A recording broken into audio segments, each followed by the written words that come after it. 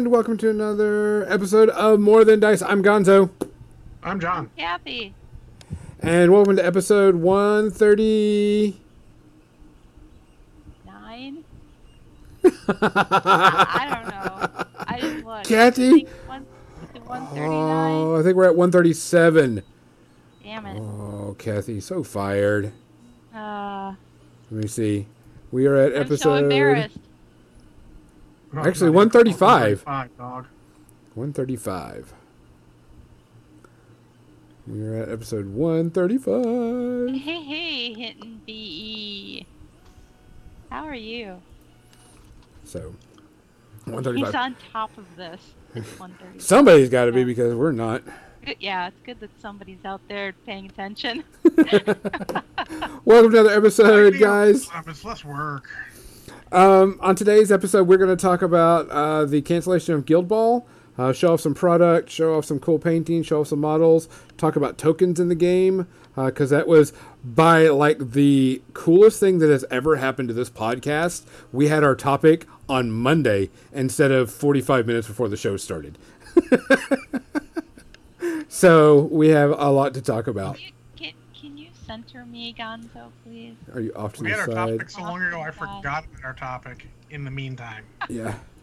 There we go. Kathy's a little bit more Thank you. centered. You're Kathy welcome. knows why I forgot about it. Kathy, I probably forgot sometime Wednesday night. probably because you've been drinking. I was actually, we were talking about it on the other cast, too. That's sort of why. Because, They just took my topic and ran with it. And I'm okay with that because we're all friends. talk about it again. It's all good. Oh, Exactly. drink update. So, let's go ahead and start off. John, what are you going to drink tonight? I am finishing off this Dr. Pepper mixed with Fireball whiskey, but when I'm done, I have this very wonderful, formerly full bottle of peach brandy that I started Wednesday night, and don't judge me, that I will be drinking from. So it was Not yummy, directly I from the gather. bottle. Use a little bit. Oh yeah, it's very yummy. Kathy, what are you drinking tonight? I'm drinking rum and coke. Oh! Ah! Everybody, see, should have been placing bets. Because why are you drinking rum and coke today? It's rum day. Yeah, it is rum day. Today, so to celebrate that I have to go back to work next week, I'm drinking some Sortilege. I have about half a bottle left from last year's Warfare Weekend, so I figured it would be a good thing to bring that out and have a few swigs. For anyone who wonders why I'm not drinking rum and coke, because I've had multiple rum and cokes already today. Multiples. Not quite double digits. So glad I didn't bet. Legionnaires is glad he didn't bet. Because you were all spoilers. She's having gin and tonic, and I was like, or am I? Dun, dun, He dun, missed dun. the part before we started broadcasting where you said what you were drinking. Yeah. I feel pretty good about that, though, because no one else should have heard that. Indeed, if they did hear it, then I'm a little worried. Yes. In any case, do we have any? I don't think we have any besides, our own people. We want to say, guys, thanks for listening. Thanks for watching for every platform that you listen or watch on. It helps us in any way possible.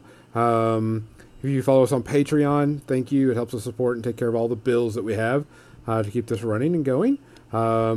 We want to thank everybody, and I mean everybody, for listening. It means a lot to us. It still surprises me whenever someone comes up to me and goes, "Hey, you're so-and-so with, the podcast." And I'm like, yeah, I listen. Say that to you? I've had some people come up to me. I have Whoever had says more that than one to me. person say you're so and so from such and such podcast. Yeah. It just kind of, gets so crazy. I've actually had people... Last 8 months or so. yeah, that's true. I have had people come up and ask me when I've been playing ESO, that's what I do for fun, and I says I have a podcast, and they're like, "Oh, what?" And I send them and I direct them straight to you, Kathy, for painting, because I have a guy that's like wants to learn how to paint miniatures, and I'm like, "Go watch Kathy. She streams on during this time." So there's a lot of people. It's just it's still kind of cool that people tell me that. So we want to say, please watch after each other. Please be nice. be kind, wear a mask. If you see something, say something, and be safe, guys. From all of us to all of y'all, cheers. Cheers.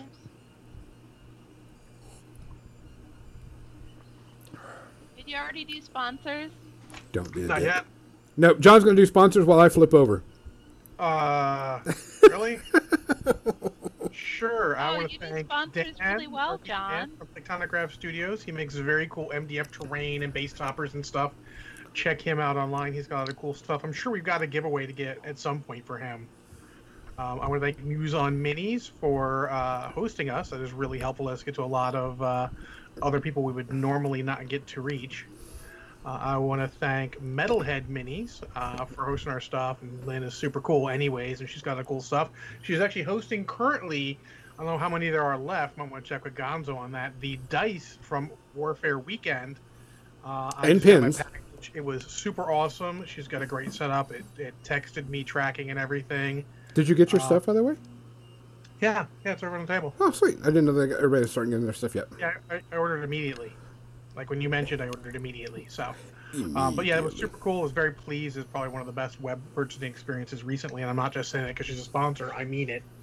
Yeah. If you guys know me, Lynn you know what I puts mean. in I all want the to good thank work. Creature Creator for sponsoring us as well. Those guys have a lot of cool stuff. Check out their website as well for cool models. Creature Caster. We are a creature creator. Creature You're a Caster, very good. caster. I blame the rum. I blame them. I will accept that answer, but I'm here to say Creature Caster. There you go.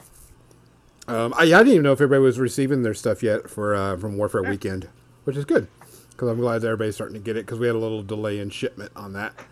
Hopefully the dice are really cool. What dice did you get, by the way? All of them? I didn't know if you bought like the VIG stuff too. We did mention that I am a dice whore, right? Yes, we did mention that you're dice whore. Dice. Hey, before we get started, I wanted to show something. I'm trying to look over at my camera when I should look at this camera instead. Hold on. More dice. More dice. And you know what else? More dice. More dice. I packaged all those dice up, so that is all done by hand Got by Gonzo me. on it? It has Gonzo DNA on it. What, did you lick them? Pick one. Oh, Even better. It just goes through all the dice. Like, Licks every single one of them, puts it in there. So, as everybody knows, I've been putting together some Gundam models, which I'm having a great time putting them together. They're really fun. I can do it while I'm watching TV. It takes a lot of time. And so I was like, oh, well, I bought this Gundam model off of Amazon. And, of course, there was like, hey, you might like this. And so I bought this thing. This thing right here was $10. This little case, these clippers, has two different type of emery board type things. Like this one's really soft, and it's got 3 different textures on it. Like a nice. small, smoother, and then really, really smooth. And then it's got a really, really rough one. That one's like really, really super rough, and then there's this one. 2 sets of tweezers, a metal file, an X-Acto knife with extra blades. It's all great if you don't already have like 8 of everything of that. Correct, but I thought it was very interesting. Like this was $10, and these clippers are amazing. By the way, they're flat-sided. Best reason to buy them if they're good snips. Then Yeah. It was on Amazon. Most miniature gamers don't necessarily own emery boards or anything like that. Yeah, Emery boards are amazing for plastic, for resin, for rustic, for vinyl. They're Yeah. especially good for those sort of, like the Song of Ice and Fire models or Reaper Bone stuff. They're better than trying to use files and hobby knives on mold lines on those. I mean, if you care about that sort of we thing. put the I think I have also the link. suggest drywall sanders. They're very good for a lot of the softer stuff. Like if you got putty you want to flatten out or anything like that. This was the is a good one. Amazon Hey, link Wade. to it. Oh, Weed there's a of link. 3 to is it. here. Hey, Bignon. There was the Amazon link for it. It was only $10, which I was really, really surprised for $10. Nah. This was super legit. So I just wanted to show that off because that was really cool. I did put together this Gundam model, and it's technically not a Gundam, but it belongs to a different thing. And he came out really cool. Stands really neat. He's got guns and swords and all this other stuff.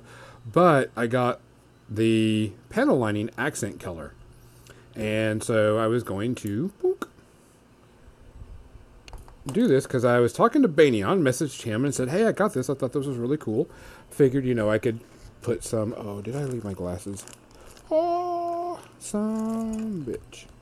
Oh, we'll have to try to do it without my glasses on. Then I'll have to do it when we start doing a thing. But this panel lining is super, super cool. I really like it. You just dip it in, pull it out. I kind of rub a little bit off. And then you just go... touch, touch, and done. So we're not doing phrasing tonight. And I'm just saying. Just saying. You saw my face, right? Yeah, that's... But I was really impressed with how quickly this fills in and how quickly it will change the look of your model in like a heartbeat. And all it is, you touch it in there and the capillary action just takes over. And I was like, this is super legit. I was like, I could get used to this. Yeah, that's really cool. So, I mean, I was really surprised. Hello, Parm, and hey, Phoenix Paper.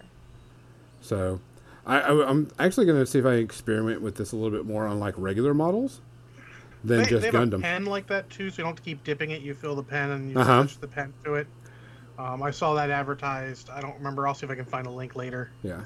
But I mean, I just tested it out. I was working on my other model with it, my the first Gundam that we did with Nessie, and I just did like the quick arms and shoulders and a little bit.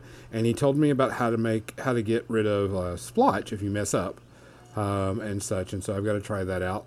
But I was really super impressed on how just this little quick thing right here can change the way your models look. I also tried it a little bit on this little top area right here. It's really hard to see, but I did like a shading type thing with it, so it kind of darkened that area. But it was just We learned that from not only those models, but a lot of guys who do a little work on action figures. Because you have Mhm. action figures, they're usually pretty good nowadays, depending on the price you paid. But if you do a little work on them, and they can be amazing, even if it's just you put the stuff on, then you wipe off the biggest area, like with like an oil or something. Yep. That does a great job in some models. I have some I might want to try something on because some of the parts were a little plain, but There's no We'll see. reason those aren't gonna work on gaming models. No, yeah, I don't see any reason why they shouldn't either. It was like, I'm going to test it out and see if it's, a new technique to use, instead of doing something else. Especially if I want to get like really fine detail. It's one of those things that, for whatever reason, nobody thought to produce for miniature painting lines, but scale modelers have been using it forever. in a lot of ways, the miniature gamers are a little behind in technology to scale modelers, which is surprising considering how much money there is in miniature gaming. Well, scale models are more broadly accepted across. Okay. They're less like, nerdy. More than slightly less nerdy. Slightly less nerdy. Nerds than- start calling me the nerds, and shut the fuck up. Everyone's nerdy about something. You're not Just- nerdy about something. You are Just living in below terrible. model railroaders in nerdiness. I mean, those guys are outright crazy. Holy crap! Okay, so Uh, I went and picked up Miles and Gwen, and this is Miles and Gwen. That's it. Yeah. Tiny gray people full of pieces. Not many pieces. Miles is actually technically 3 pieces with a hand on the... Is this Marvel Crisis Protocol? yes. Yeah. And then Gwen Stacy is, the bodies, torso split in half, leg, 2 arms, and the head. Really simple models this time. There is a tactical rock on Gwen Stacy, which I'm not super happy about, but she is on Funny, there. I haven't seen the actual one. The one Mizzy sent me. I got the Mizzy sent me. Actually has her off of a trash can Yeah, the someone had modded that one. Oh, she has Ghost Spider. Yeah, Ghost Spider. Spider She's technically on a piece of debris with like a girder sticking out of it. I'm not too happy Which about it. means it's okay because it's actually got some appropriate debris. Yeah, so, You know, I don't generally rage unless it's just a fucking rock. unless it's just a fucking That's rock. what John gets angry, you know. So for some things, you're cool. But for like Wolverine or Sabretooth, John gets fucking pissed because look, it's just a fucking rock. Let's put a rock on the base. That's great, right? No. No, it's not fucking great. It's fucking stupid. So we'll put these together. But before we get started, before we get into this cool thing, there was some big news in the gaming industry Monday. And of course, God, was it only Monday? I think it was I feel like Monday. it was a lot longer ago. It was Monday. Yeah. It was Monday. And of course, John immediately gets it all before us because he's like super glued to the world of miniatures and all that good stuff. Yes. Yes. And Guild Ball is officially canceled.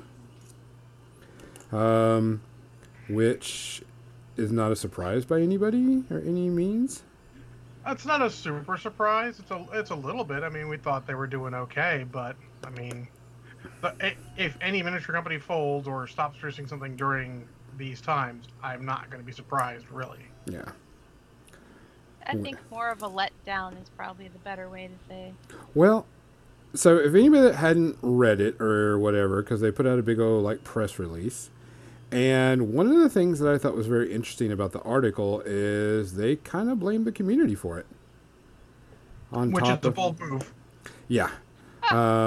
Which I thought was It's your fault we're failing. It's your fault. because they blamed the competitive community for it. And to be fair, the competitive community, say that 3 times fast, Jesus, is generally at fault for a lot of things, but you can't blame them because if the competitive community takes over a game, it's because you have fucking let them. Hashtag Privateer Press. Also, if you as a business know that the competitive community is your primary, people who buy and play the game, maybe you need to be willing to adapt your business model to, cater to that. Mm-hmm. I don't know. It's not like these are all just businesses where you just do what you want, it's going to be all good. You really have to adapt these businesses to what your audience is. Mm-hmm. Everyone's like, why doesn't GW cater to the competitive player? Because they fucking know the competitive player is not their main meat and potatoes. It's the guy playing in their basement for fucking fun, which is why their games are always more about getting your models on the table and playing and less about being super duper rules tight. But they're also willing to go and, modify certain things so that they can be played in the tournament setting. Yes, that's new, relatively new. Yes, the game yeah. They're willing to go that extra mile now and make it friendly to the competitive friendly. But they found that balance that all games need to find. And I don't feel generally, businesses that do well are businesses that know how to adapt. And if you're not willing to adapt, you cannot figure out how to adapt, then bye. Yeah, exactly. I mean, you have to adapt. You have to see it, and you got to be agile as a business. You can't be slow. Not to dig on the same company they dig on, but Privateer Press had a problem where they were gaining all these players from Games Workshop, but they didn't have the amount of product to keep putting out to cover it all. Thus, we got lots of shortages. They tried to address it, but by the time they actually did something about it, the pendulum had turned. People couldn't get models, so it all turned. GW was putting good stuff out again, and it all turned back. So that's why I say you got to be agile about it. You have to be able to read the writing on the wall and react quickly to it. Steamforged at least seems like they're reacting reasonably quickly to it. They're going sort of out on their own terms, so to speak.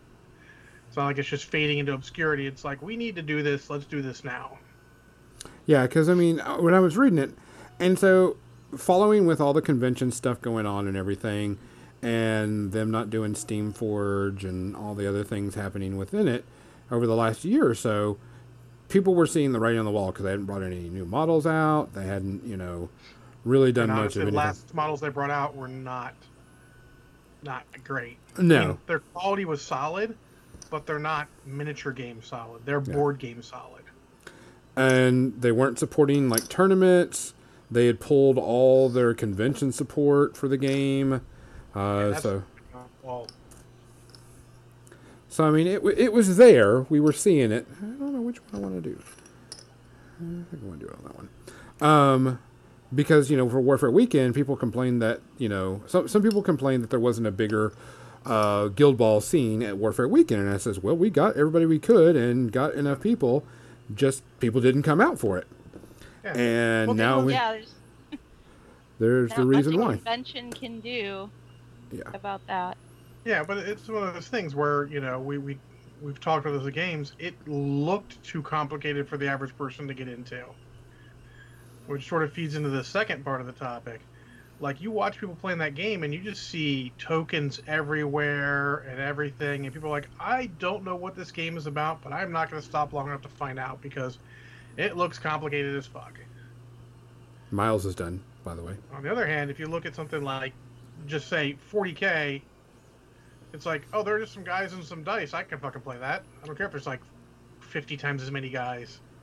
Yeah, because one of the things that, they were talking about, that it was getting out of hand, that they tried to make fun models that did fun things, but didn't work out, that the competitive scene took over and people weren't playing it because it wasn't, blah, blah, blah. Top tier? Yeah, it wasn't top tier. How do you make fun models that don't do amazing things? They should have learned from Blood Bowl to know how to do those. Hashtag all the goblin secret weapons. Oh god, yes. They're all amazing. Sometimes they will fuck you, and sometimes they will fuck the enemy. But it was always a hoot to see what they did. Yeah. And you could never take the game too seriously with that. And I think it's a common thing everyone does. Like, let's not take games too seriously. We as a people tend to take any game too seriously, and it's just a game.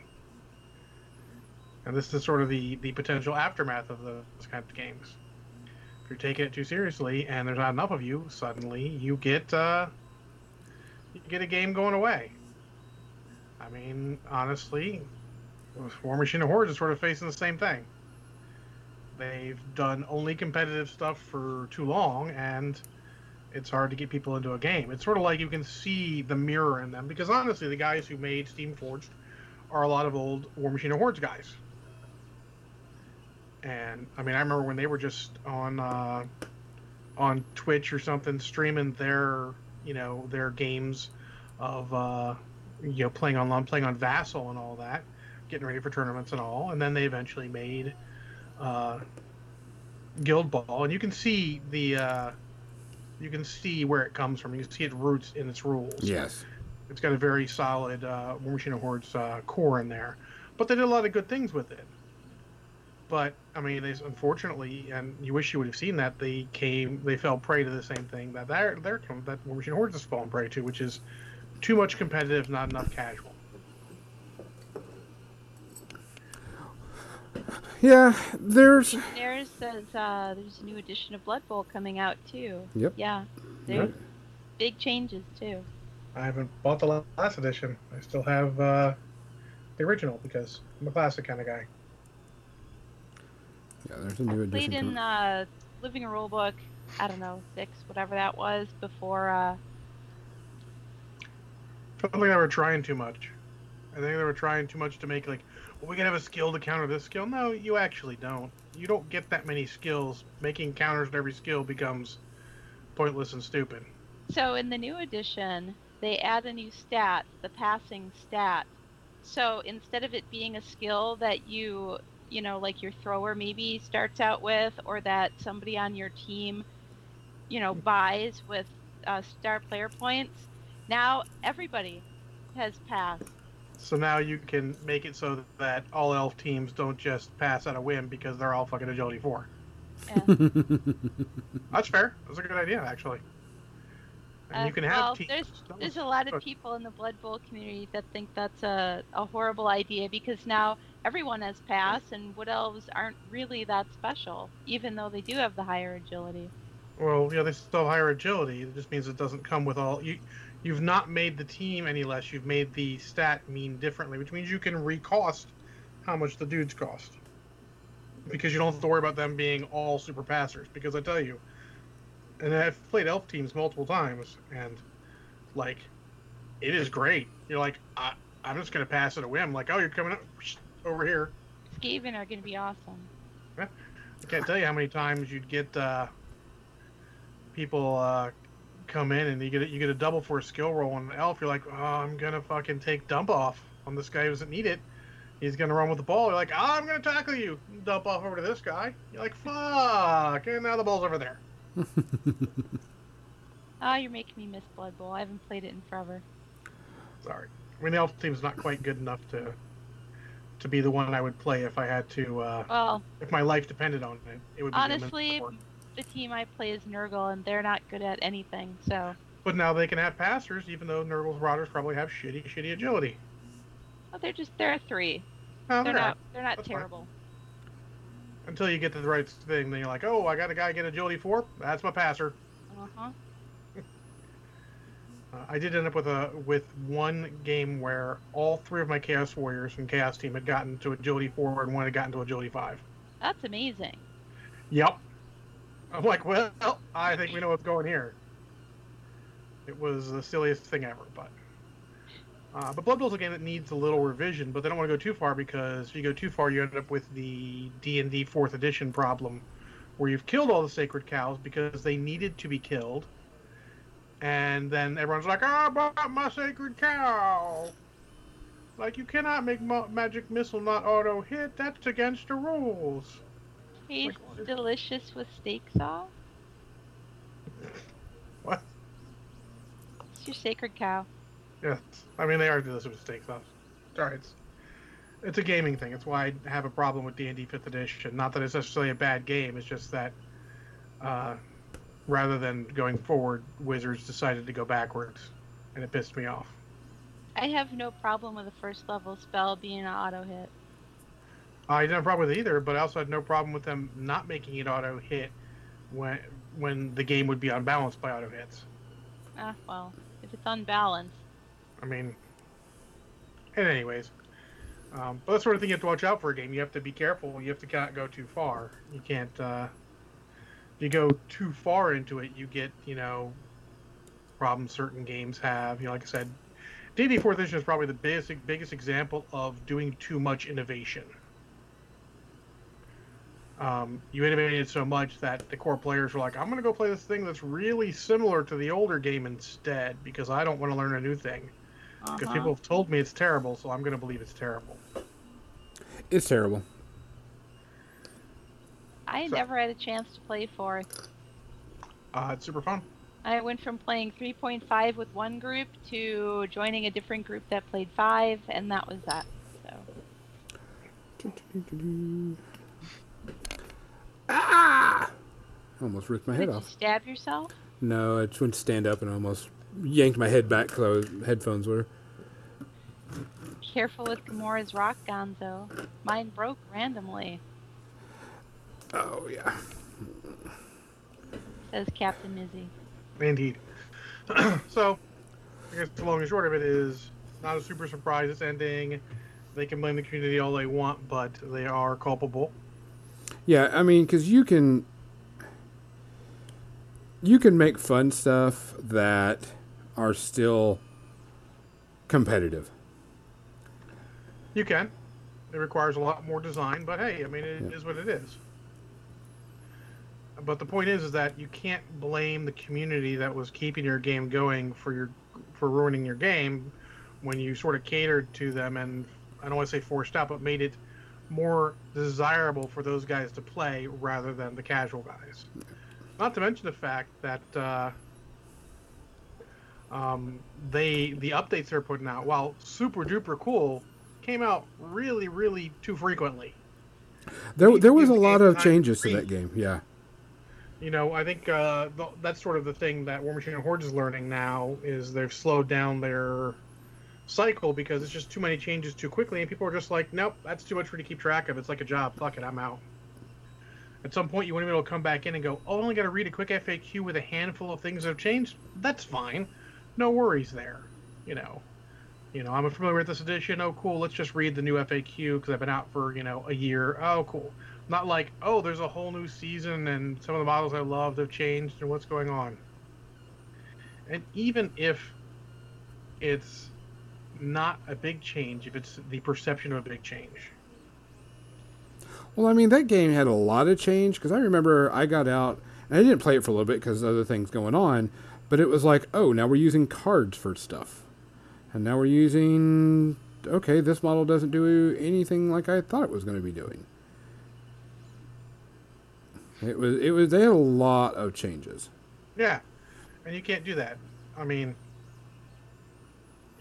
you can, but the majority of your player base has to be on with that.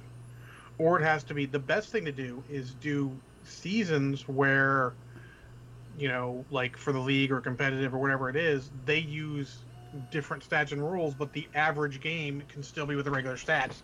Don't just make something obsolete. Make different versions for a temporary time. That's a much better way to do it. You can get much more interesting gameplay there, and not sort of upset the normal balance. You're not changing the whole rules. You're not like a guy's coming to play a pickup game and like, what are you talking about all this stuff? The guy's like, oh, we're just playing a pickup game. I don't use the campaign / event rules for this. I use the standard rules. And the guys who are willing to play in the events are willing to learn both rules. They'll be fine. It's just a thing. They're willing to go back and forth. But if you change everything and this is the new way going forward, that's when you come into the problems of getting the man on the street out of your game. And that is the biggest mistake you could make. That's why people still fucking play Monopoly. Because, Monopoly's Monopoly. Sure, there's a million house rules, but at the end of the day, it all works fucking same, really. Tiny, tiny parts, big fingers. It's actually kind of amusing watching you do that. Monopoly ends relationships. True story. No, it's called diplomacy. Yes. Oh, yeah, diplomacy. I've played diplomacy. Diplomacy is at the top of the... Actually, not just relationships, but friendships. Yeah. Destroys friendships. That's the worst. I'll ask Kathy, how many times do you have someone reading the orders and saying, someone goes, I go into here with support from so-and-so, and you're shit in the back going, you think you know you did not support so-and-so. How many times were that because it's not funny? So, my friend Robin, when she goes to Gen Con, plays diplomacy with strangers there. Huh? Does she go armed? Because I would probably shank a motherfucker. And she's like a short, petite woman, and I'm like, how do you survive? So, I would never do that particular brand of diplomacy, the fucking people over version, with random people. You have to be more calculating. With the people and you see every week, it is much more amusing. Just go like, oh, I'm just gonna straight fuck you because I feel like it. I have You're winning friends the game who, and I'm not going to let you. They haven't played diplomacy in over 20 years, and they still talk about this one game of diplomacy like over 20 years ago that they played. They're like, remember that time? And I'm like, oh god, not this again. You fucked but me. They still are like, they're all friends still, but they still are like, it's like it did something to them mentally. Let me ask you, does everyone who's got a box of diplomacy have a bottle of aspirin or ibuprofen in it?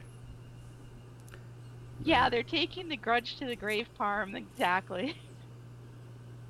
Because everyone locally, if their box of diplomacy comes to the box of ibuprofen or aspirin in it. I know that I've lost a friendship over Risk before. Really? Yep. I have a spoiler for you, Gonzo. That was not your friend. Yeah. I've had friends fuck me super hard in games. I'm like, I hate you, but only until we're done with this game. then being a adult human being, I'm going to get over it and get on with my fucking life. Yeah. I mean, you might bring it up in conversation like 25 years later, but you'll Oh. still be friends. Oh no! It literally. I was playing a game of Risk, and the guy goes, "Hey, don't touch me for 5.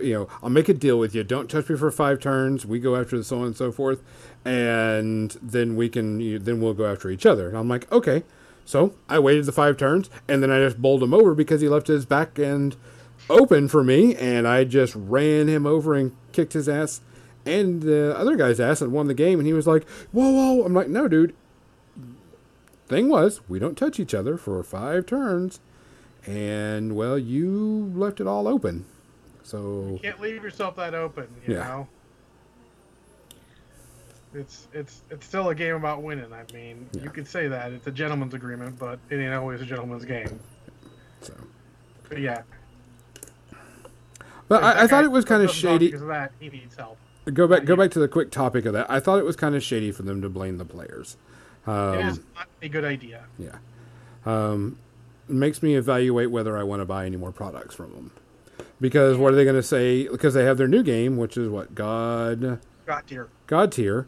What happens if that turns competitive? Is that another one where they're catering to only casuals and the competitive scene is going to ruin it all again? I don't know. For them, it's more of a supposedly? board game-ish, isn't it? I Yeah. haven't really given a shit about it. Pardon my French. Pardon my French for that one. Not all the F-bombs. Sorry. Yeah. I don't know. I haven't had a chance to play it yet, but still. What happened? I mean, because anything, as we know, anything can be competitive. Yeah, you can play anything competitive, and that's sort of the thing. Is you want to make the game that's got that balance of competitive and casual. Yeah. It's easier to take a non-competitive game, have it out of the box, be super fun and friendly, and then make your competitive packet so that you can play a more competitive game. Sort of like a GW or the guys who make GW tournament rules, rather than say, Privateer Pest, where out of the box it's not playable at all, and you require an add-on pack to make it actually playable. So, Legionnaire says, I think God Tier is a MOBA, so it was a hard pass for him. It kind of is work as a MOBA. Can you explain to me what is a MOBA? I can't understand that. I don't know what that means. There's a set of objectives to do while you're playing, and you get certain things to do certain things. And it's played on a board, usually a hex grid or something like that.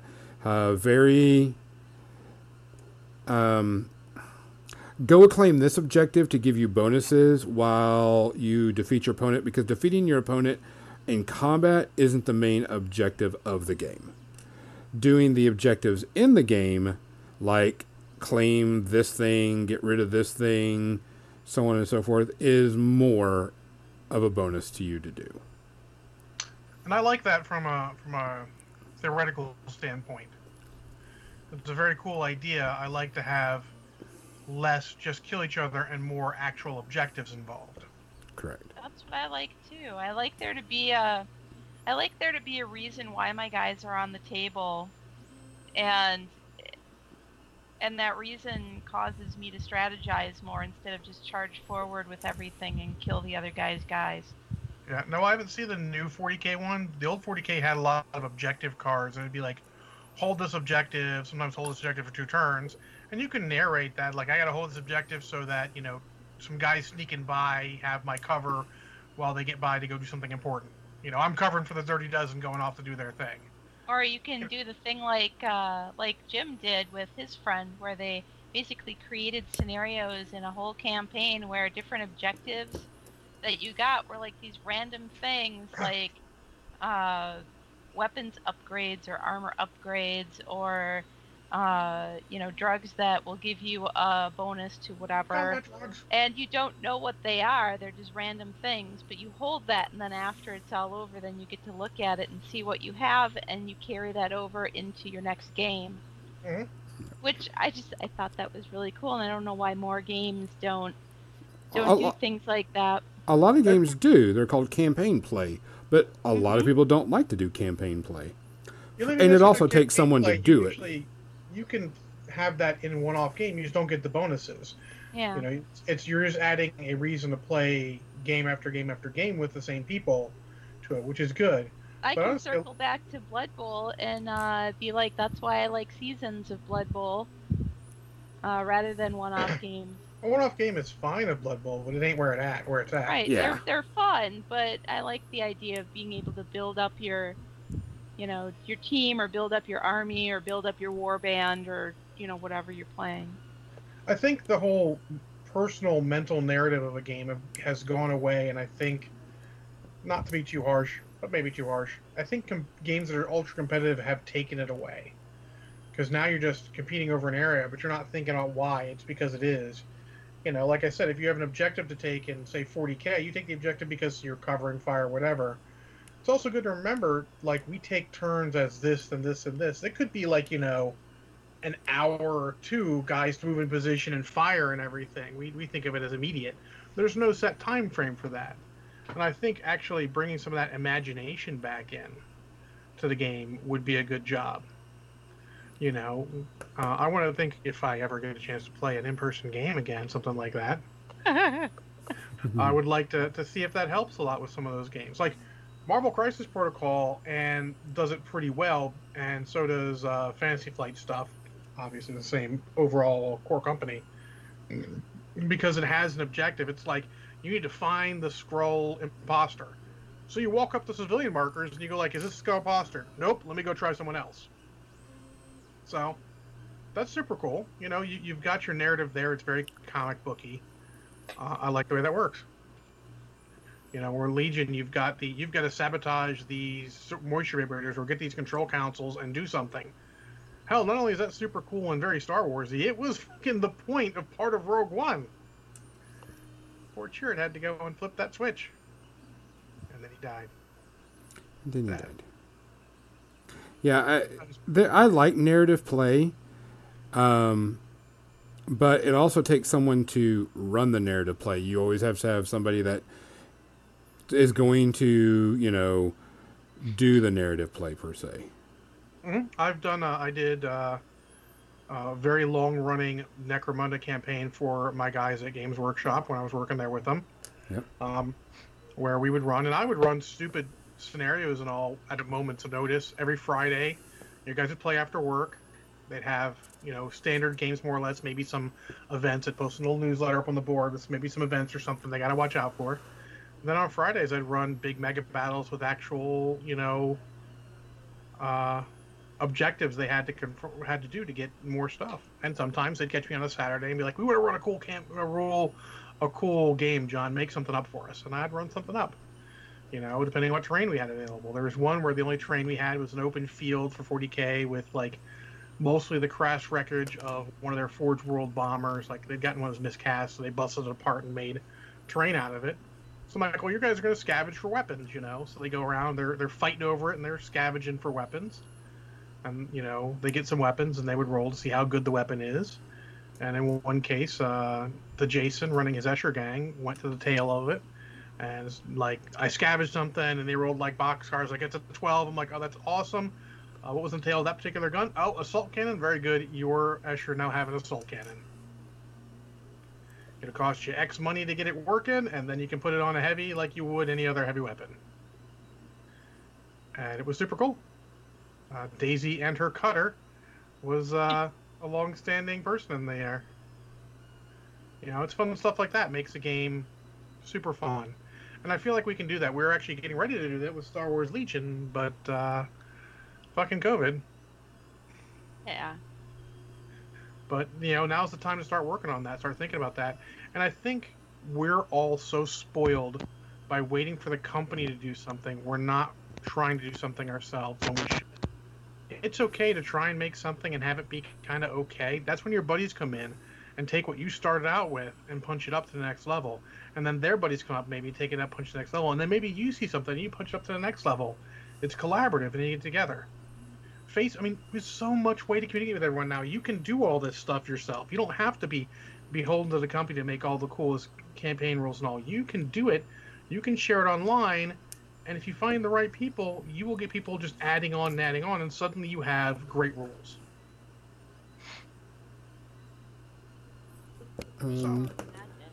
What did we want to discuss? Expansion, not a new game. Okay. Tokens? You said about tokens? Yeah, we did say, cause I want to get on that because we are getting into a token bloat. That's the best way to put it. For games. Now, Marvel Crisis Protocol. Knockdown, Poison, Fire, Activated. What else are we talking about? Objective tokens. Carried tokens. Yeah, well, those all go on a lot of those go on the cards. They're not the problem ones. But, okay, so what would you consider a problem token? Tokens on the field because everyone has to see them. That's when it can start to get a little bloaty. And I actually feel like Marvel Crisis Protocol is not there because you don't put your damage counters on the field, generally speaking. You put them on your card so you can see how much damage there. You put the power on your card that you can ask you. It's when you put it all on the field, when you have a lot of it. And honestly, I think the king granddaddy of all of these is, of course, War Machine of Hordes. You know, when it is more important because of the way that game is played, generally speaking, under a time limit and competitively, to know at a moment's notice, look over, I can see you have that much focus on you, or that beast has got that much fury, or there's a knockdown token here, that. You don't want to have to stop and ask. In a smaller scale game, it's not as important because you can go, okay, quick question, oh cool, you have that, let me do this. You know, the less models you have involved in the game, the less problematic it is. Correct. And we're seeing a push towards that more too. Yeah, the only reason Guild Ball was a problem was not necessarily because of how many tokens were on the field, because it wasn't generally bad. It was actually the token discipline of the average person playing them. Since it's competitive and timed, they didn't want to spend a lot of time finding this shit. They just had it all this giant mess in the field that makes the game look worse. When you have your tokens off to the side in a little box or something, we do it for Legion, we do it for Armada, we do it for Marvel Crisis Protocol. When you have them off to the side or something, it doesn't actually detract from the game, the way the game looks. It's when you put too many on there. And some of the Fantasy Flight ones, Fantasy Flight loves tokens for everything. And honestly, it is, generally speaking, better than trying to use a damage grid. I mean, I like the damage grid from War Machine of Hordes. It was super cool, but it is problematic. So having another way of doing it is good. But yeah, we don't want to get too much tokens, and we're getting there. And honestly, it's part up to us to police it ourselves so that we don't get too crazy on it. And part up to God Games, let's not make it too nutty as far as how many tokens you fucking have.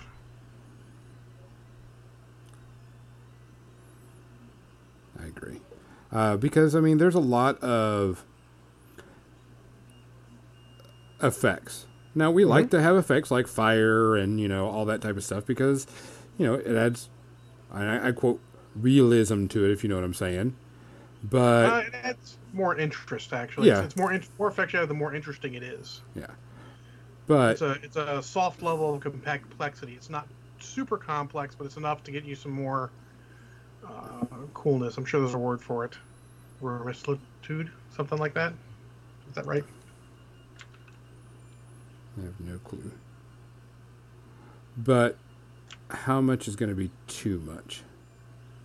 Yeah, verisimilitude is actually the word. Good. Go. Yeah, that's it. Sorry, I'm not pronouncing it. The alcohol is.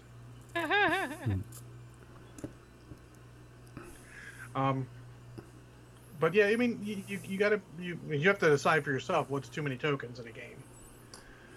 I mean, and honestly, as the editions get better, I see that they try and clean up certain amounts of tokens, and some they don't care, some they do.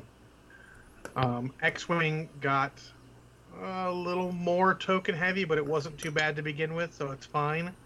The new edition, but then, you know, something like, I don't know, I think War Machine of Hordes got worse as the editions went on. A little better for a bit actually because they tried to make it less specific things and all more generic. Rather than, I've got the specific blinding light effect. You try to make it, distracted or some other specific effect.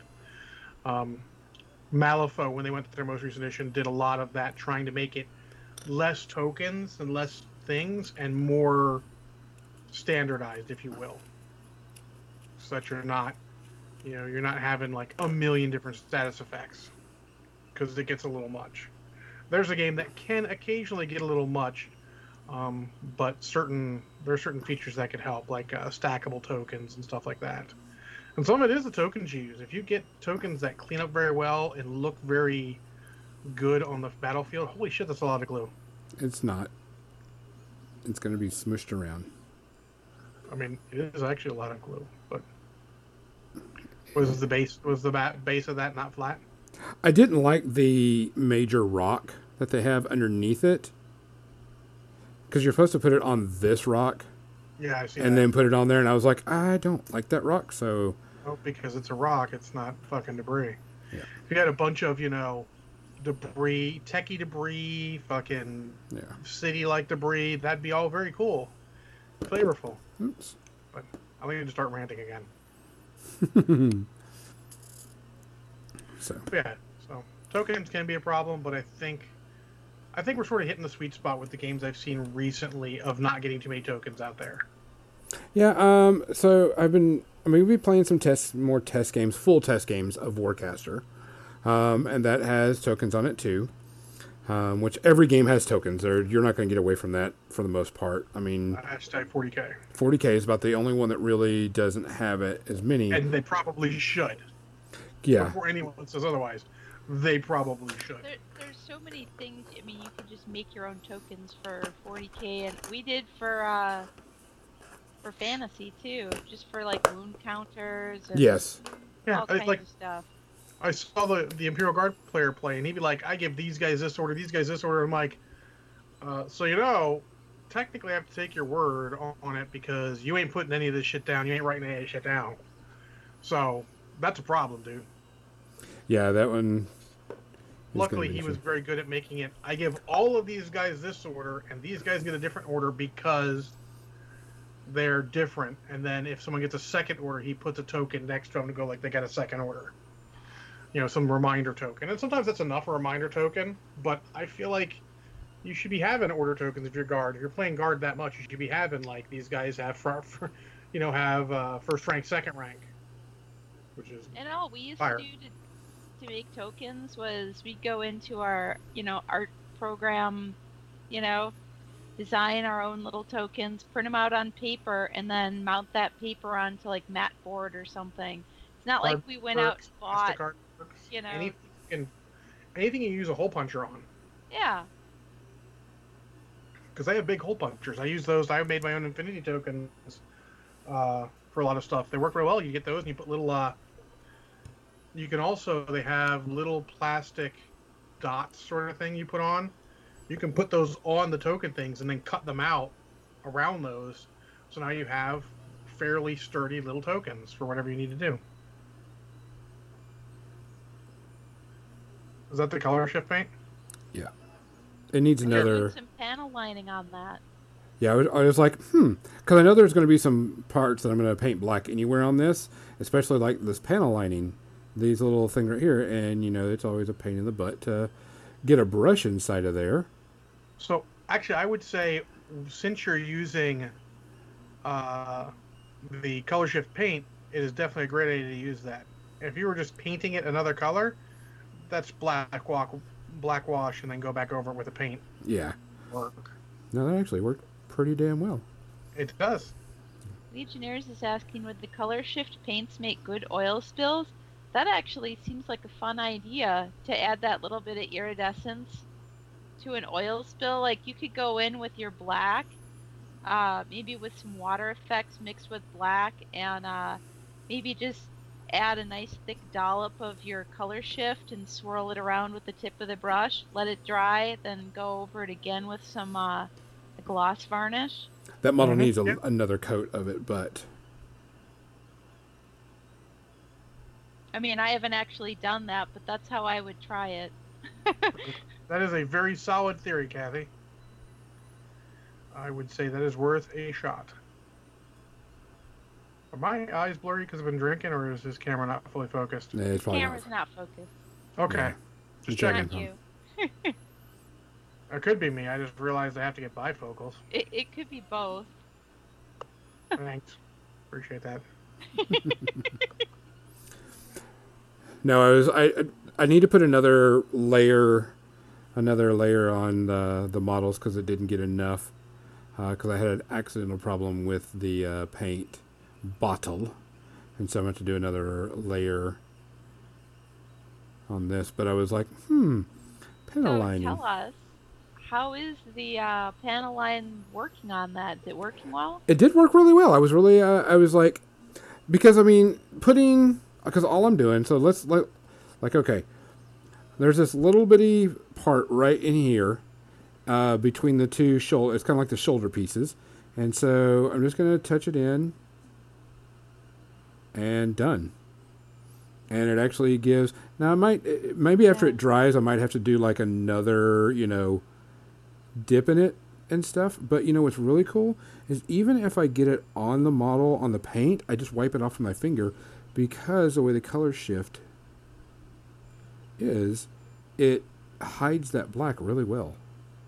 Also, might be worth leaving it because since it's very watery, when it dries, it's going to retract.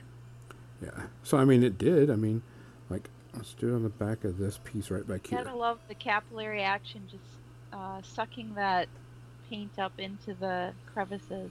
Yeah. It did. I mean, it really, really well. That's my description of it for those people who are, listening at home and can't actually see this. I mean, it immediately goes right into the crack, and that's pretty much what it is. Just stays in there, and I don't have to worry about it. I mean, the more I hold it in there, the thicker it gets in that crack. But I mean, it works pretty legit.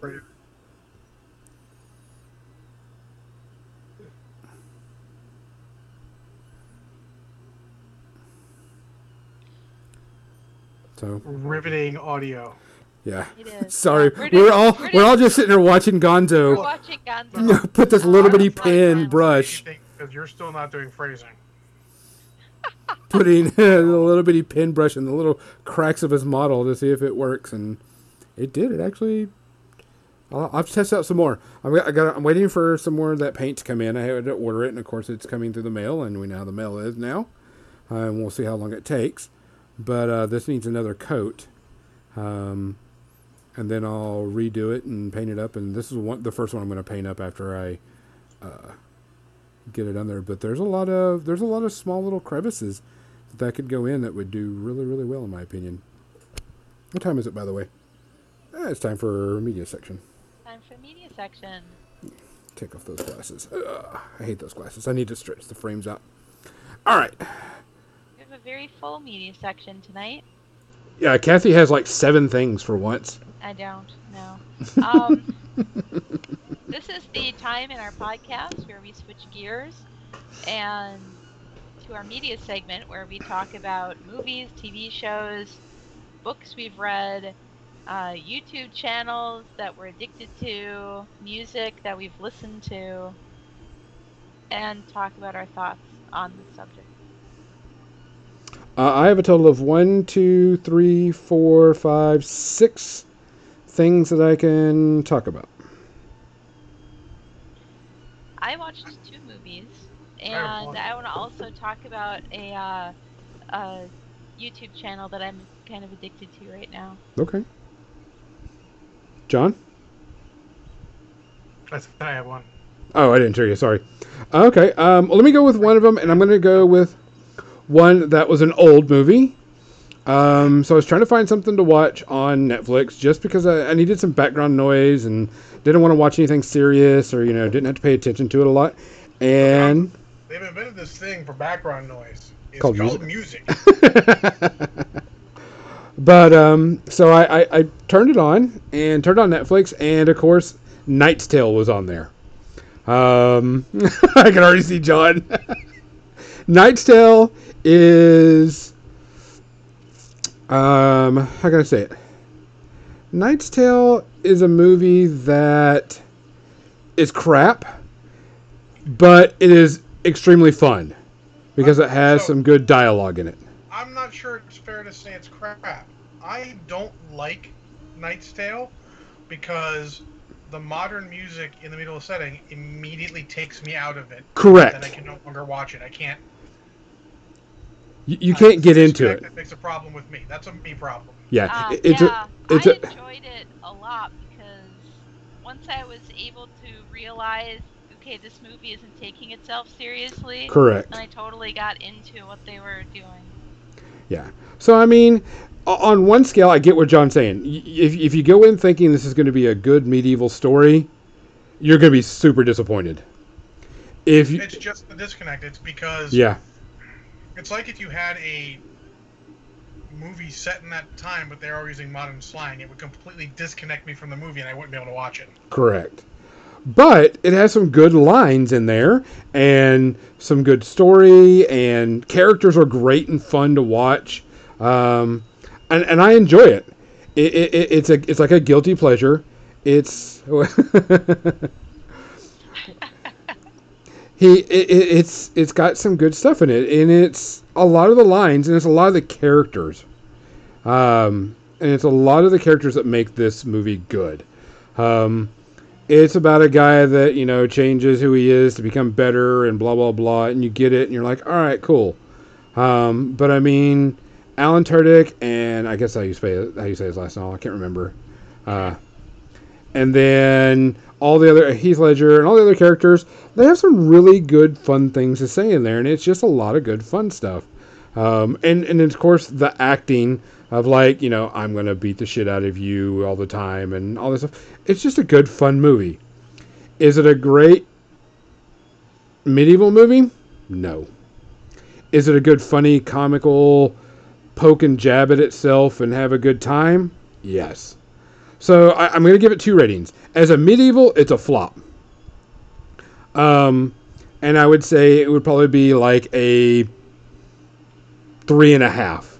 But as a good... It's a flop because it wasn't going for that. Correct, that's what I'm saying. Fair to judge it like... Yeah, that's what I'm saying. But then I'm going to say that this is a great comedy, and I give it like 1.5, maybe 2. If that. Because, I mean, it does have some stuff, but it does kind of get slow in a few parts. That's a bold rating. Yeah. Because I like it, and I think there's a lot of cool things with it. But it's a guilty pleasure. You watch it for the lyrics. You watch it, or not the lyrics, the lines. You watch it for, the funny scenes and the actors, because the actors really make this movie. If they didn't have the correct characters to play those characters, it would have been even a bigger flop than what it was. But I enjoy it. I thought it was fun. I'll watch it again as just a guilty, put it on the background, make some noise. I haven't seen it in a long time, and I want to see it again. Yeah, it's on Netflix. Awesome. So, Kathy? I watched, do you want to talk about Whatever. Ninja Batman, John? Sure, you can talk about Ninja Batman. John was kind enough to send me Ninja Batman. Because everyone should see Ninja Batman. It's a real thing. Is it Batman Ninja or Ninja Batman? It's Batman Ninja. Oh, it is Batman Ninja. I guess I've heard John call it Ninja Batman so many times. Everyone calls it Ninja Batman. Yeah.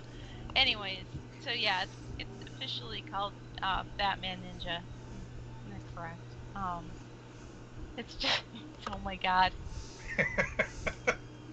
It's so ridiculous and hilarious. The animation was amazing in it. It's very Jackson style. Yeah, the music was amazing in it. The story was amazing in a whole different way. I don't understand exactly what was going on. I don't think but anyone. I didn't really care. It is absolutely batshit crazy, and I mean It's that so pun intended. ludicrous. The story is so ludicrous. The animation is so amazing, and the music is fantastic. And Things do not make sense. Why does Robin show up with a fucking monkey? They don't explain it. No one apparently fucking cares. it's such a like. What was it? Was it Speed Racer where they had the little monkey guy? Yep. thing? That's what it reminded me Oh, of. Legionnaires, Ninja Scroll is downright perfectly sane and operating a normal 9 to 5 desk job in comparison. Oh, Joker. I mean, the first time I saw Joker, I was like, that would be an awesome miniature. And then everybody else, I'm like, that would be an awesome. Someone has to make miniatures of this. There's a card game apparently. That I can believe. I absolutely can believe that because when the am I spoiling anything if I No, talk about the it's giant good. robot castles? Yeah. Fucking awesome. So the whole Oh. premise is that Gorilla Grodd's machine goes off and sends everyone back to feudal Japan. And they're all taking over, so each one of the major criminals has their own, takes over a part of Japan and has their own castle and everything. And at the end, they have all their castles are like moving fortresses, and then they become giant robots, and then they Voltron into one giant robot because Joker's controlling them all. I just So they have I to. was like, oh my god, it's like Voltron. It is. And then what Batman and crew do to defeat it is even more batshit crazy. It defies description. Like, you should see it. I wish it was available streaming somewhere. It is not. Right now, I'm generally finding eBay copies for about $9 or $10 shipped. You can rent it on YouTube. I think that's because my friend found it. Oh, did they? Let's and was also watching it. Try. Yep, you can buy or rent it on YouTube apparently. Let's see what the price looks like. It is $4 to rent or $15 to buy. I would probably suggest the rental. That is probably good enough. It's much better use of your money than buying it. You will watch it. You may watch it twice. You may choose Sanity instead. Because it is absolutely ludicrous and nuts. Yeah. And the thing is, it doesn't do that thing like Knight's Tale, it does that thing that makes it sort of not fit with the music. The music is all like sort of feudal Japanese sort of inspired. They did a good job with that, and each part of it, each chapter sort of, it has a slightly different animation style, which is really cool. And the story starts off okay enough, and it just gets more and more crazy as it goes on. It just piles on top of itself. Castles turn into robots, turn into Voltron, and you're like, the fuck just happened? Do not understand. I was like, I am so sorry. It is. It needs to be experienced. If you can see it, see it. It's well worth the $4 rental on YouTube if you get a buddy over. Or, don't subject it to a loved one unless they are ready for it, because that's not nice. Man, yeah, it's nuts. Kathy, how many space herpes do you give it? I really wish I was doing shots of Kraken. Yes. This is definitely one that should be on the Shots of Kraken scale instead. We watched it with Alex and Anna, and we did it with 99 cents run on Amazon. That's not bad. Sweet. I'll have to rent it then. Well worth it. I would go 3 because... No, I would go 4. I would go 4. Yeah. I would never claim that it is a good movie. But it must be experienced. Unlike all the other bad movies, you're one like, this is sort of like Turkish Star Wars. Like, yeah, it's bad, but you got to see this. Maybe if you watched it with the sound off. No, they need to at least be pretending to explain the fuck is going on the screen. if you watch it while stoned, you'll be like, what? But you won't care. Oh, I would not suggest actually. Yeah, let me tell you what. Do not get stoned to watch this. It's no, no, nuts. It would be nuts. Animation is good. Music is good. On Canadian Netflix. Well, there you go. If you're in Canada, it's on Netflix and well worth a Netflix watch. I guess I can go with one since you only have technically one, John. Okay. I watched the entire season, 2 seasons of Doom Patrol on HBO Max. This is one of the best superhero show teams that nobody's watching. If you aren't watching Doom Patrol on HBO Max, you are missing an amazing TV show. Selling it pretty hard. It's really, it's weird. Don't get me wrong. If you know Doom Patrol, this is out there, and this is weird, and this is crazy. But it is an amazing show. I really, really loved it. There are a couple of episodes that, kind of, I wouldn't say slow it down, but kind of drags it on.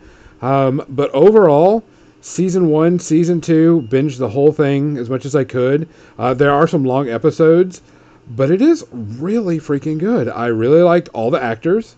The story's really nice. And they don't let, one character take over all the time. And they hit certain episodes concentrate on a character a little bit more than the others, but everybody has a chance to shine in this. No one takes over anybody in this series. Captain Mizzy watched the first episode, and she's already just, I've got to see more because there's so much crazy shit in this show. It's a ton of fun. It hits on a lot of good subjects. It talks about a lot of cool things. It's got a really good world, really good history. I really, really like this. I hope they get a season 3. We're, of course, waiting on the COVID crap to see if we get a season 3 because it does kind of leave off a cliffhanger. But I really like this. I'm pushing probably like a half to 1 Space RP. This show's not going to be for everybody, of course, because it goes way off the rails on certain things. Yeah, it's supposed to be weird and wacky and a bit out there. But it goes wacky enough that it doesn't ruin it and gets serious enough that it doesn't ruin it. It's just that right amount of twist. And you're like, oh, this is really freaking cool. And then some weird shit happens and you're like, that's fucking funny. And then it gets back into being a good, serious, comic book story. But it doesn't pull punches. There's, of course, nudity, cussing all through it. It's not, your kid's superhero show. But I'm really digging it. I'm really digging the characters. They've got a lot of good personality. Jane is one of my favorite because, she's a superhero that has 63 multiple personalities with 63 superpowers. And they delve kind of big into that. I like all the actors anyway. They've all got some really good people to do their parts. I highly recommend it. If you got HBO Max, start watching it. It's super good in my opinion. I can't wait for season 3. I want more. More. So, highly, highly recommend it. John, why don't you go with one of yours? Your one. My one? Well, since Banyan found it on Amazon Prime and was really interested in watching it, and he made dinner last night, we watched Homefront, which is a Jason Statham movie that's been sort of on my radar for a while, but the DVD's never gotten cheap enough that I purchased it. We rented it on Amazon for whatever, $4, $3, whatever it was. And boy, it is a very average action movie. Jason Statham plays starts off with him as an undercover DEA agent. And of course, things go bad when he busts the bad guy, and the bad guy's son dies.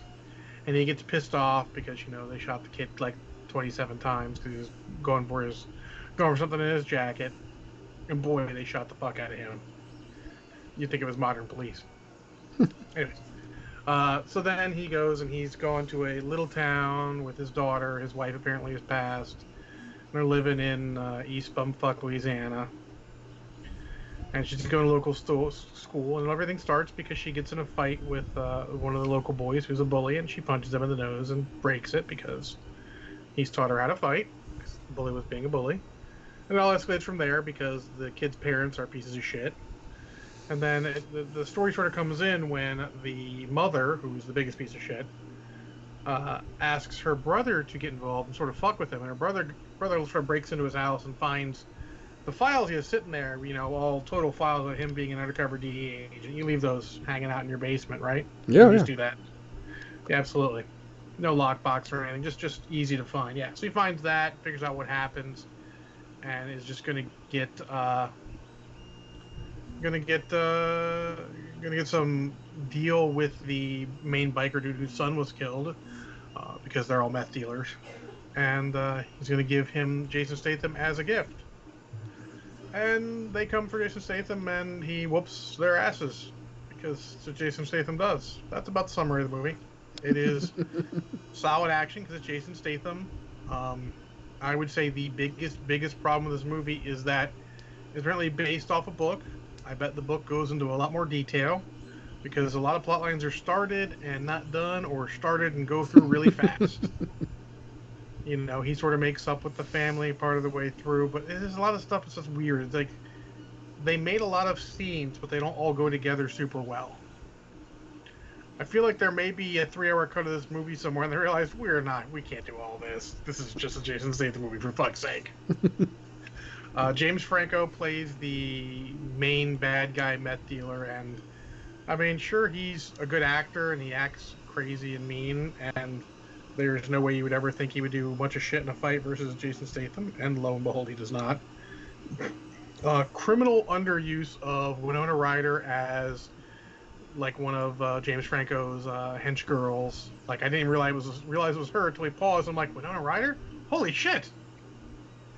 And then extra criminal underuse of Clancy Brown as the sheriff, who gets almost nothing to do.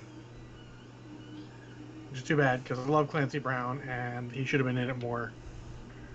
But it's a skip. If you guys find it for free, watch it. Otherwise, it's a 2.5 space herpy average action movie. He's made a ton better. He's made a couple worse. It's just not really worth your fucking time. I did watch a newer movie. It was on Stars. It came out in the theaters in March. But then, of course, COVID, so on and so forth. Never really went to the theaters, if you think about it. And that is a superhero movie called Bloodshot, starring Vin Diesel. It's based off of the Valiant comic book, which... Do what? Loosely. Very loosely. Now, I have to admit... However loose you're thinking, loosen it up a little bit. Yeah. I do have a few Bloodshot comics. I did read them back when they first started.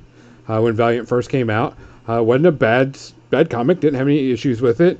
It was a comic. It was, okay. Yeah, it was just okay. There wasn't anything wrong with it. And then I saw that they were doing this movie, and I was like, okay, I could see Bloodshot being a comic book movie. Supposedly, this was the start of the Valiant cinematic universe. Also the end of the Valiant cinematic universe. There you go. Because this movie was crap. Yeah, I've had a review from one of the guys in the Junk Food Cinema Facebook group there, because he's been reviewing a lot of stuff, and I'm like, oh, let me know how that is, because I want to see if it's my kind of junk food, because we're okay with junk food movies. Yeah, it was bad. Special effects were fine. No problem with the special effects. The way it was filmed was a problem. There was way too much color filters. Some of the fight scenes, everything was filmed in front of a giant red light bulb type thing. So everything was covered in red. And it was just really hard to see and watch. But he's Bloodshot, and that's thematic. Yeah, it was not. The story was horrible. Especially it didn't even feel like a superhero type movie or a comic book movie at all.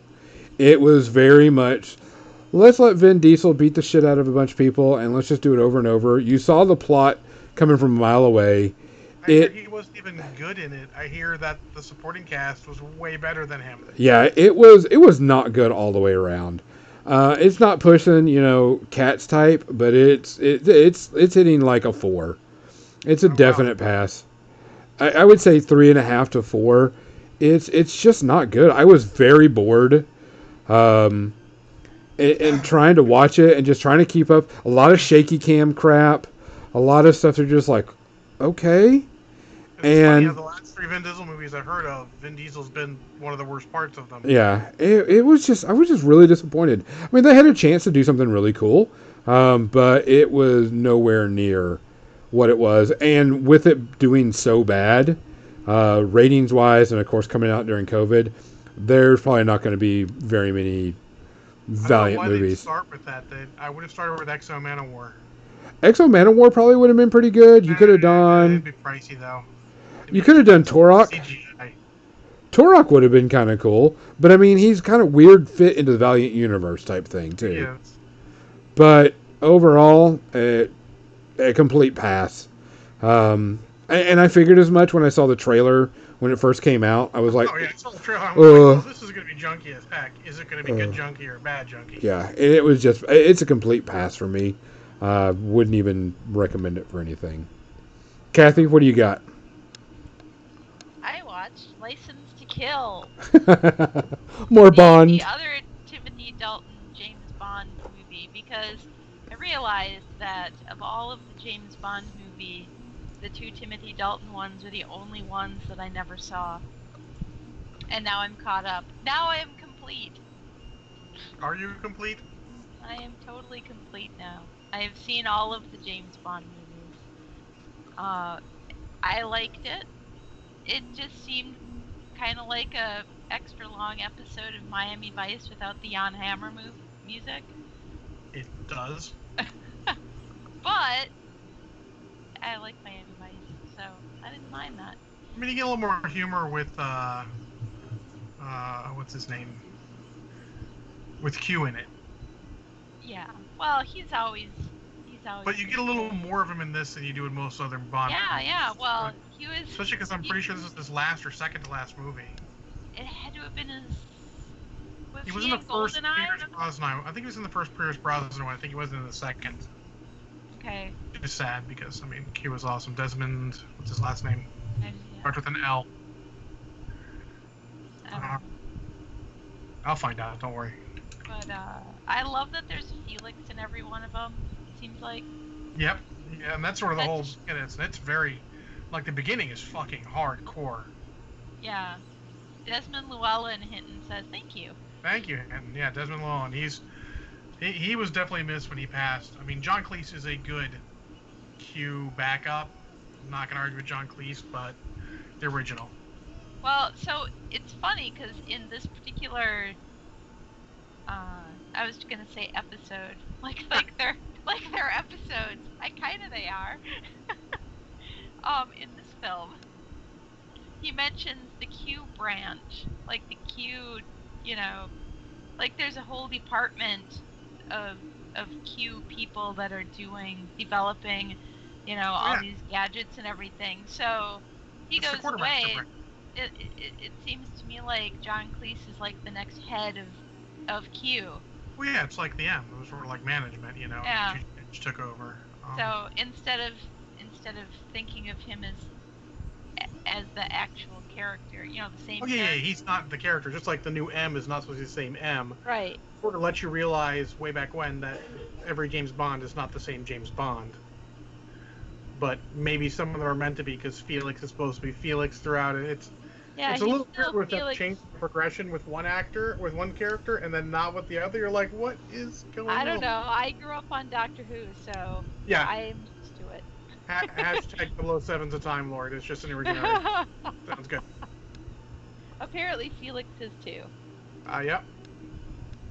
Which totally fits. Sure. His wife was.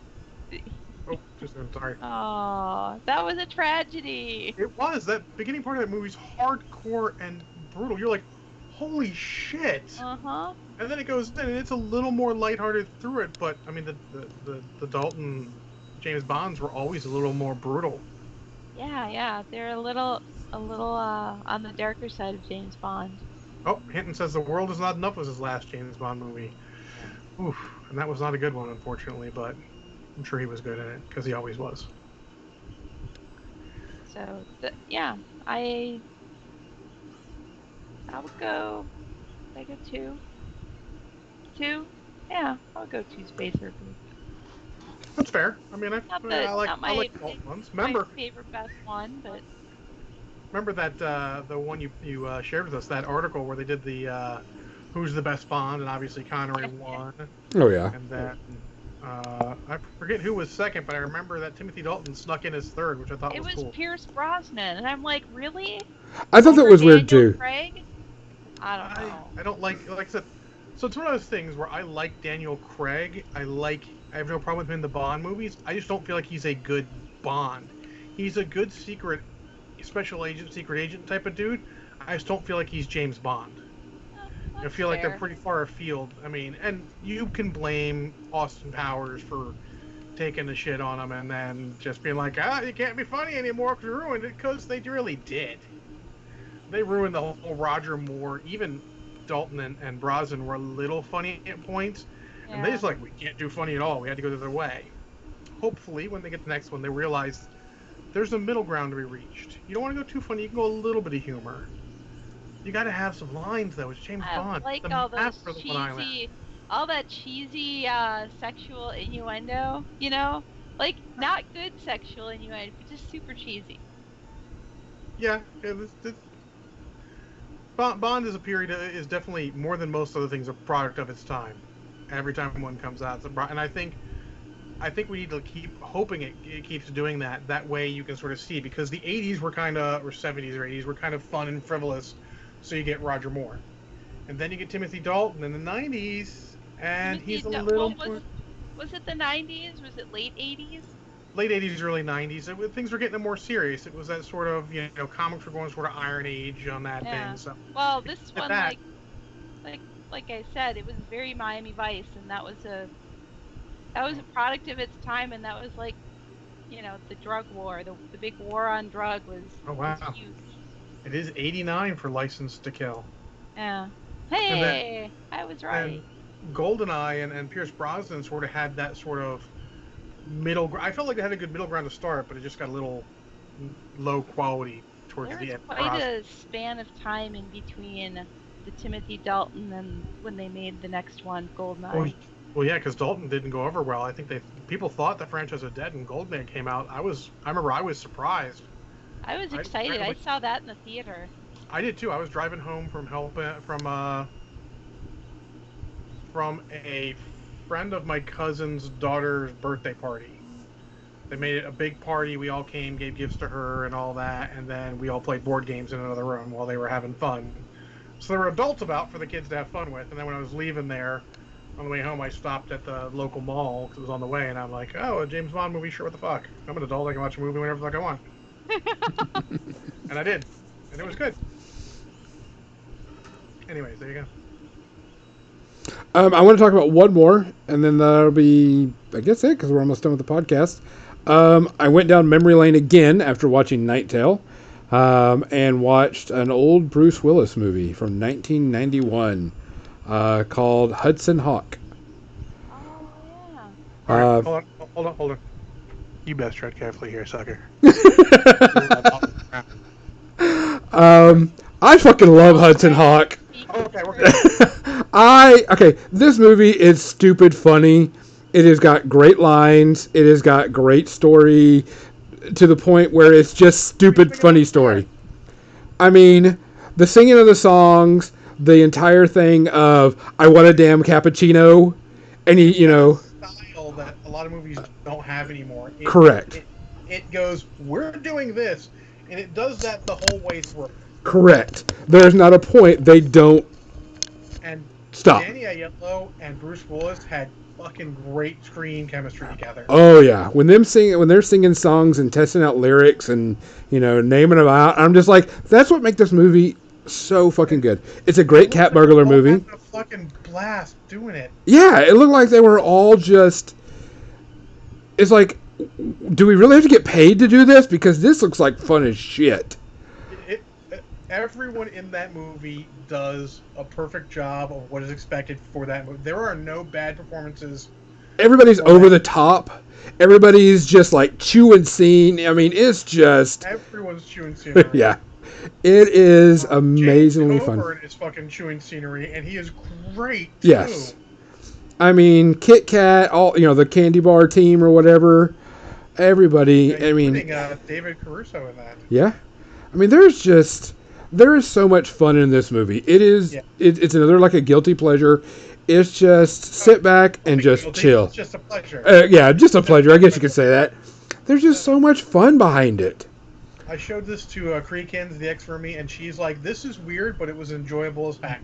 Yeah.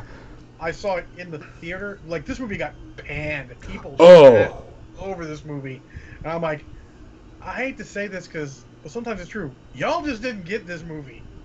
No, and the thing is it's listed as an action adventure comedy, and I think probably the reason why is because Bruce Willis was, he was off of Die Hard and everything. Yeah. He was fucking top of the world. Yeah, because around that time, of course, he did Moonlighting, Star. and then he did Die Hard 2. So doing this one as a, comedy probably threw a lot of people off. Yep. But I mean, the singing, the cat burglary, the characters, the comedy, the whole thing of trying to get a cappuccino through the entire thing. And the way it starts off as, the Da Vinci, and it's like this character storybook type thing where, this guy's being serious about the story. And then, of course, the lines. It's just almost all a through. modern fairy tale. Yeah. Yeah. The dialogue is snappy as fuck for it. Yeah. A little weird at points. There's a couple moments you're like, the fuck? But that doesn't detract from the movie. No, it is super legit. I had a lot of fun. It's just to sit there and just have a good time with it. It's just chill and laugh at it. If they weren't the third biggest crime family in New Jersey, you tell them to kiss your ass. In light of their position, you tell them to slurp my buttocks. Yeah. Just hearing some of the lines, cause and they're delivered so well too, because it's facial expressions. No one is phoning in this movie. No one's in the wrong headspace this movie. Everyone's in the exact right headspace. They knew what they were making. Like, it's one of those movies you're like, yeah, is it the best movie? No. But is it a masterpiece of what it's trying to do? Yeah, Yes. pretty much. Yeah, because you can tell that they had a blast making it. Because him and Danny Aiello, when they're shooting off the rockets from the grenade launcher cannon gun or whatever, and they're just like cracking jokes as they're doing it, and their facial expressions back and forth with each other was just amazing. I can't give this any space herpes at all, just because it's so fun. It's just, and it's a classic. Yeah, not all of you are gonna love it, but it's a zero space herpes from me too. Yeah, it's just so fun. Everything's delivered perfectly. Everything's happy. Everything's fun. A sequel, I've been like, okay, as long as this, whatever. Just, it was really good. Danny Aiello's past, No, but you understand what I'm saying. There's just so much fun stuff with this. It's also a great self-contained story. You don't need any more to happen. No, you don't. Ends. He gets his cappuccino. It's all good. Spoiler. Yeah. Spoil the movie this old? Probably not. Yeah. So if you haven't seen it, I recommend it. I think I saw it on Stars or whatever, but I'm sure you can find it anywhere. It's a great. You can find it cheap on DVD on Amazon or on eBay. Fucking buy the DVD. You will not regret it. Yeah, it's so Very fun. I found it on Amazon. The Blu-ray is $7. That's a good price for Blu-ray. I might have to buy a Blu-ray copy. I've only got a DVD copy. Even if you don't watch it too many times yourself, you will loan it to a friend and go like, you need to see this movie. It's crazy. I love it. Yeah, it throws caution. It's just like, fuck it. We're just gonna go crazy with this stuff. We don't care. Yeah. And it's just good, solid fun. So, well, guys, I have more, but we'll save that for next week. We appreciate everybody listening and watching. It's good to have the team back again, even though we've had some visitors. I always miss hanging out with my friends. Guys, thanks a lot. Be safe. Take care of each other. Wear a mask. Yeah, wear your fucking mask. Wear your mask. Be nice. Be kind. For More Than Dice, I'm Gonzo. I'm John. I'm Good night. Bunny, ball ball.